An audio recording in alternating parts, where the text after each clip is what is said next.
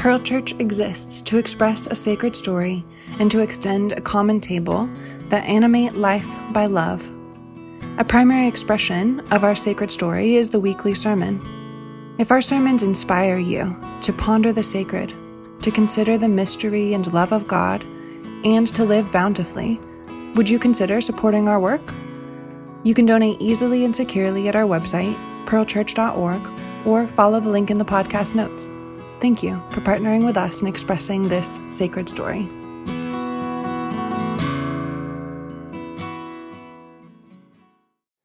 Divine love, it is so easy for us to get stuck in our ways of seeing and stuck in our ways of being. I pray and ask that you would open us this day to your ever unfolding love. Amen. And please be seated. This morning, we begin a 7-week sermon series titled Evolving Christianity. About this sermon series, we write, "The notion of evolution precedes science. In its earliest form, evolution, from the Latin evolutio, referred to unrolling, meaning opening out or development. This idea that life, this world, people, and even consciousness are ever becoming is consistent with what we see when we look back at human history. Over time, earlier forms of anything that continues to exist has developed and diversified. With this in mind, this sermon series has 3 aims. First, it intends to explore the development and diversification of Christian thought. Second, we're going to trace the roots of contemporary Christian thought back to the ancient heart and way of Jesus. And then third, we hope to celebrate the evolution of divine love, which is always propelling humankind forward into ever more love and inclusion. Over the coming weeks, we'll begin by considering how deconstruction is a necessary part of this evolutionary process. And then we're going to take some time each week to trace a particular strain of Christian evolution, such as the inclusion and celebration of women and the queer community, work against racism, the prioritization of safety and vitality for children, the declaration of divine favor upon everyone, especially the marginalized, and nonviolent, non-dominion theology. Now, very clearly, right, as we look back at church history, we realize that the church has not gotten it perfect. There have been many mistakes and much hurt. And yet, as we'll see, Jesus' parable in Matthew 13 about this mustard seed growing and becoming and ultimately flourishing as all the birds of the air come to find welcome and safety in its branches. That, we believe, is the divine dream that love, capital L, love, is magnetically pulling everything toward. This morning, we're going to begin by noticing, and I hope, opening ourselves more fully to evolution that is at hand. A while ago, I heard from a friend that I haven't spoken to for about a decade. It was a great relationship, but like many relationships do, it had run its course and our lives were heading in different directions, and so our proximity to one another grew distant. The last time that we spoke, I would have said that he identified as a conservative, evangelical Christian, and I believe he would have agreed.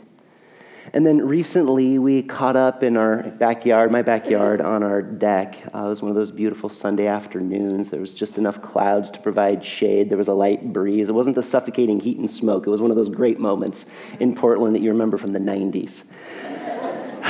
We caught up for a bit on life, and then like conversations with old friends tend to do, right? They tend to go. The conversation got real honest, real fast. He shared that one of his children was on a journey of self-exploration regarding their sexuality and their gender identity. And as soon as he said it, I suddenly felt tight inside, like, oh boy, right? Like this is why he wanted to meet. And I wasn't sure where the conversation was going to go. I mean, based on the last time that we spoke, I had an inkling of where it might go, and I didn't think it was going to be a very good conversation for the two of us to have. But then word after word, like sentence after sentence, story after story, my eyes began to fill with tears and my heart began to soar as I listened to this beautiful human share his beautiful journey. And I was shocked. Rather than allow his perspective to shape his child's orientation, he asked questions. Rather than allow his lack of understanding to fill the relationship with his own anxiety, he read and listened to podcasts and met with parents and who had similar experiences and talked to a few experts well-versed in his experience, in his situation. And rather than demanding his way or the highway, his parental love for his child moved him to walk beside, to explore together, and to provide support and care every step of the way. In the midst of all of that difference that went against his own learning, his own experience, his own conviction, he was able to and willing to open, to expand, to enter into a world of complexity. It was beautiful. But how? Right? Like how did this person that I knew who saw the world in a particular way become open to exploring other ways with generosity and curiosity? Like how did he evolve? Question, how have you evolved? It's difficult to pinpoint, isn't it? I mean, you have physically evolved over time. There's no question that your body is different than it was when you were first born, but you've also evolved in your beliefs and in your values and in your thoughts about the meaning of it all, right? You are an evolving being. But how? How does this mysterious thing happen? Well, if you're anything like me, it's been a tapestry of life woven together by a conversation here and a book there and art over there and education and friends and experiences and moments again and again that have given rise to a new you. And to be clear, it's not actually a new you, right? Because you are still you. But it's a you that has transcended the old you. You know what I mean?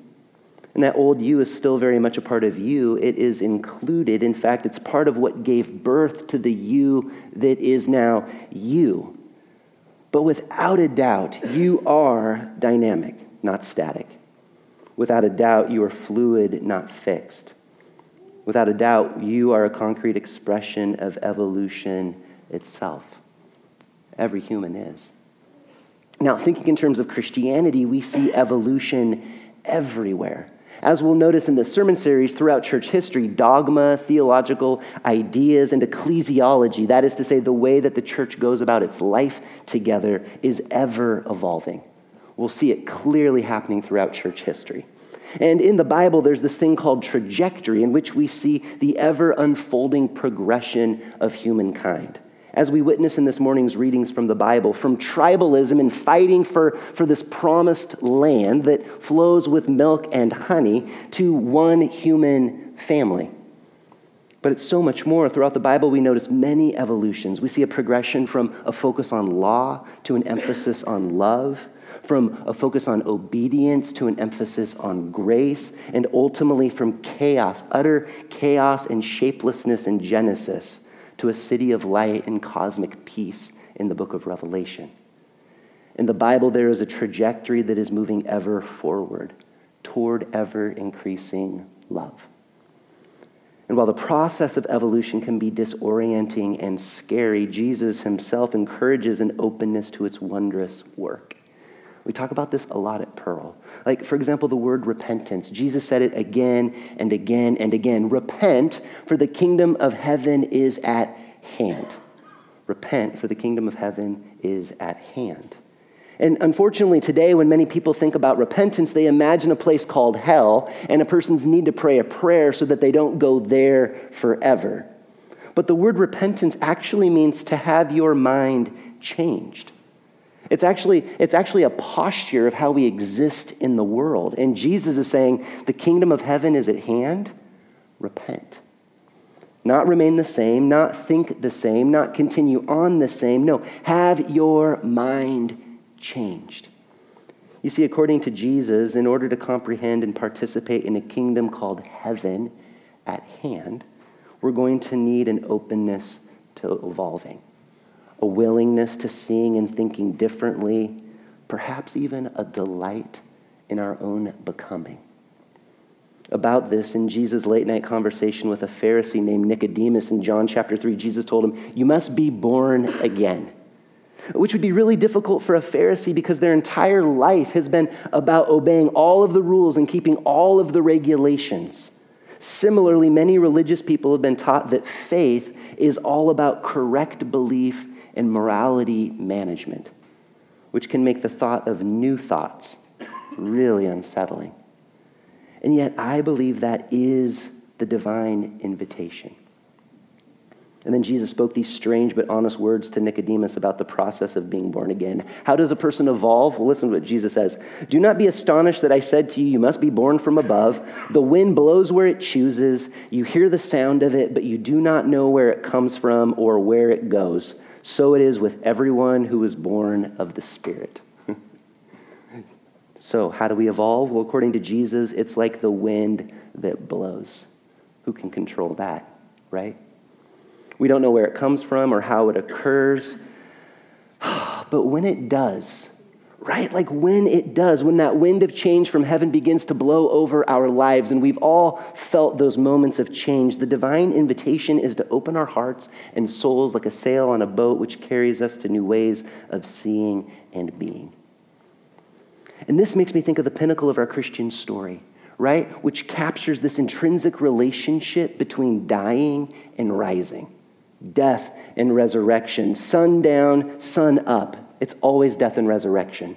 We sleep, we rise, death and resurrection. We breathe out, we breathe in. It's a mini death and resurrection with every breath. Tide out, tide in, summer, fall, winter, spring. It's always death and resurrection. And so when the winds begin to blow and we can feel our hearts begin to open, like when the wind begins to blow and we can feel our minds begin to change, when a way of being and seeing begins to die, what if we were to not be afraid? What if we were to more fully rest into this reality, which is an openness to evolution, repentance, being born again, resurrection, life itself at hand? What if that's how we engage the change that we feel blowing over our lives? The other day I was sitting with our 18-year-old son, Asher, and we were discussing all of the changes that are upon him. And as an 18-year-old, there are many changes, right, at that stage of life. He was feeling a bit overwhelmed, a bit unsettled, a bit excited, but in the moment he was feeling a little more worried than excited.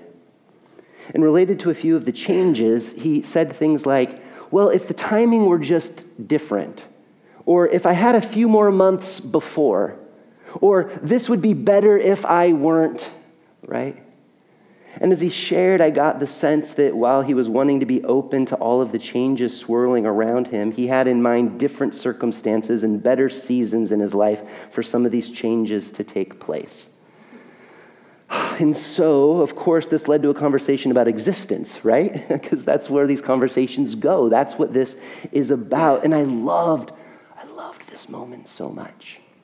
And I would love for us all to love these unsettling moments so much. I asked him, Asher, what if life, what if existence is bent toward your becoming? Now, to be clear, I'm not saying that it is with 100% certainty, but I found this question, this possibility to be incredibly helpful to me. And now I'm not talking to Asher, I'm talking to you. Do you see what I'm getting at?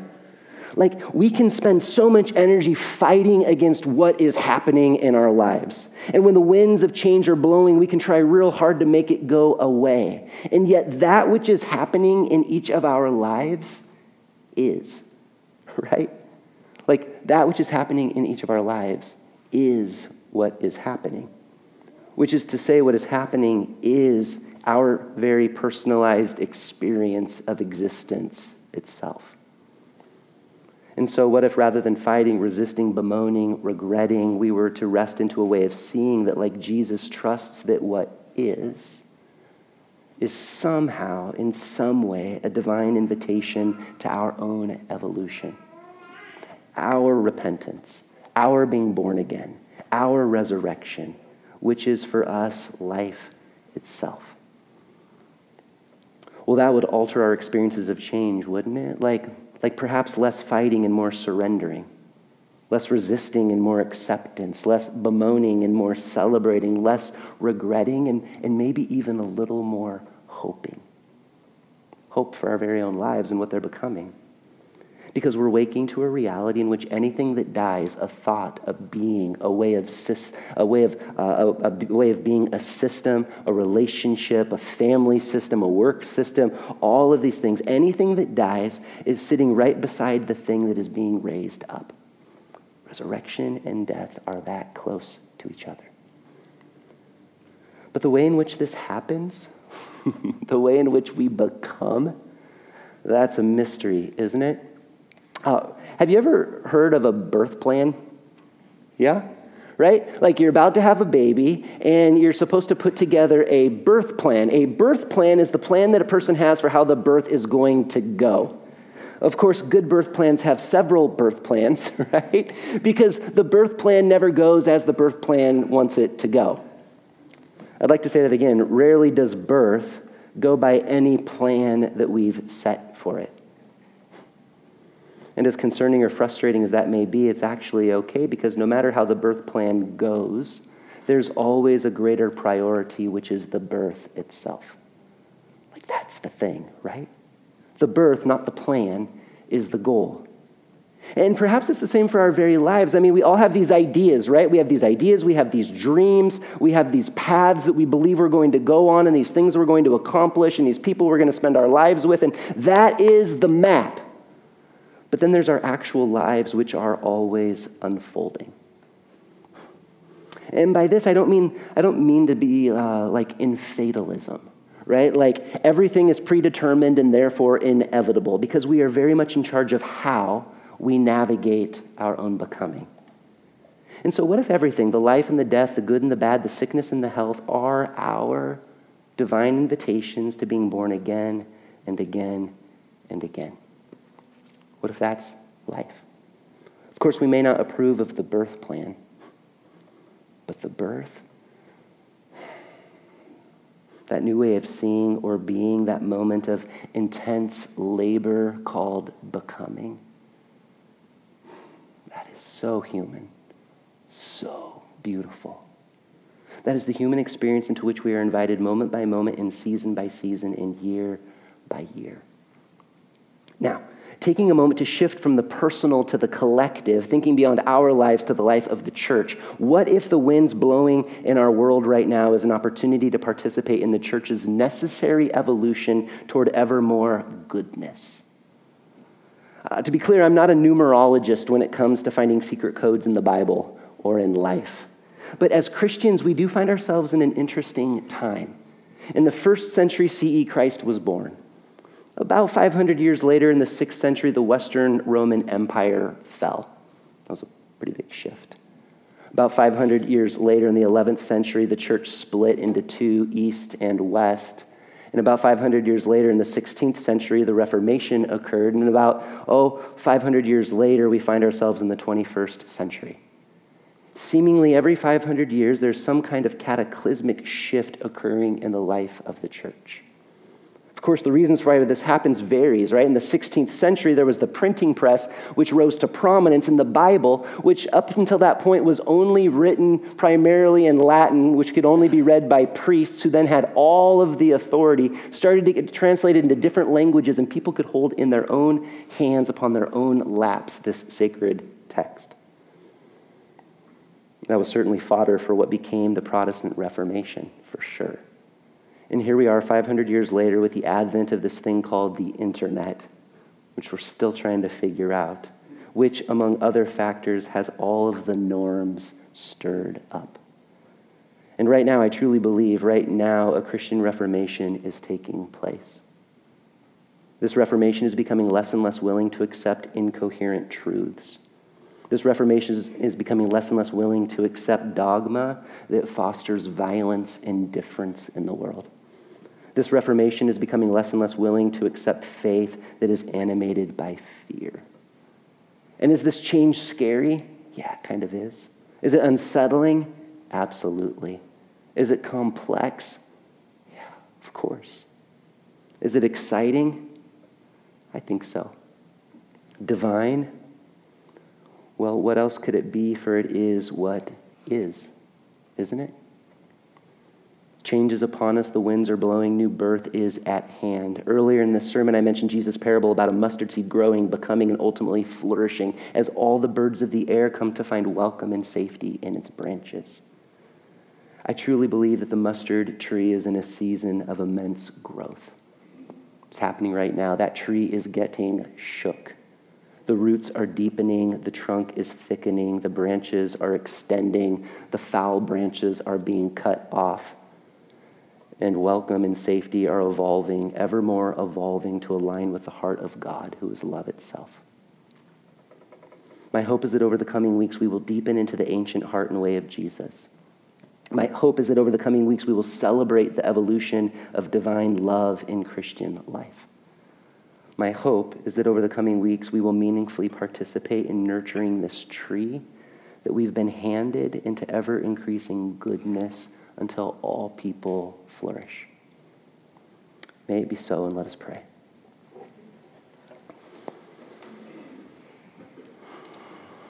Divine love, it is so easy for us to get stuck in our ways of seeing and being. I pray and ask that you would open us this day to the goodness, to the thrill of being born again. To accept that death is part of new life.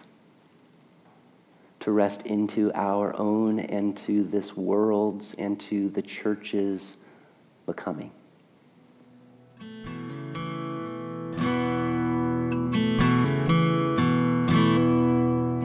We hope that this sermon inspired you to ponder the sacred, to consider the mystery and love of God, and to live bountifully. If you don't already support our work, will you begin today? You can donate easily and securely at our website, pearlchurch.org, or follow the link in the podcast notes. Thank you for partnering with us in expressing this sacred story.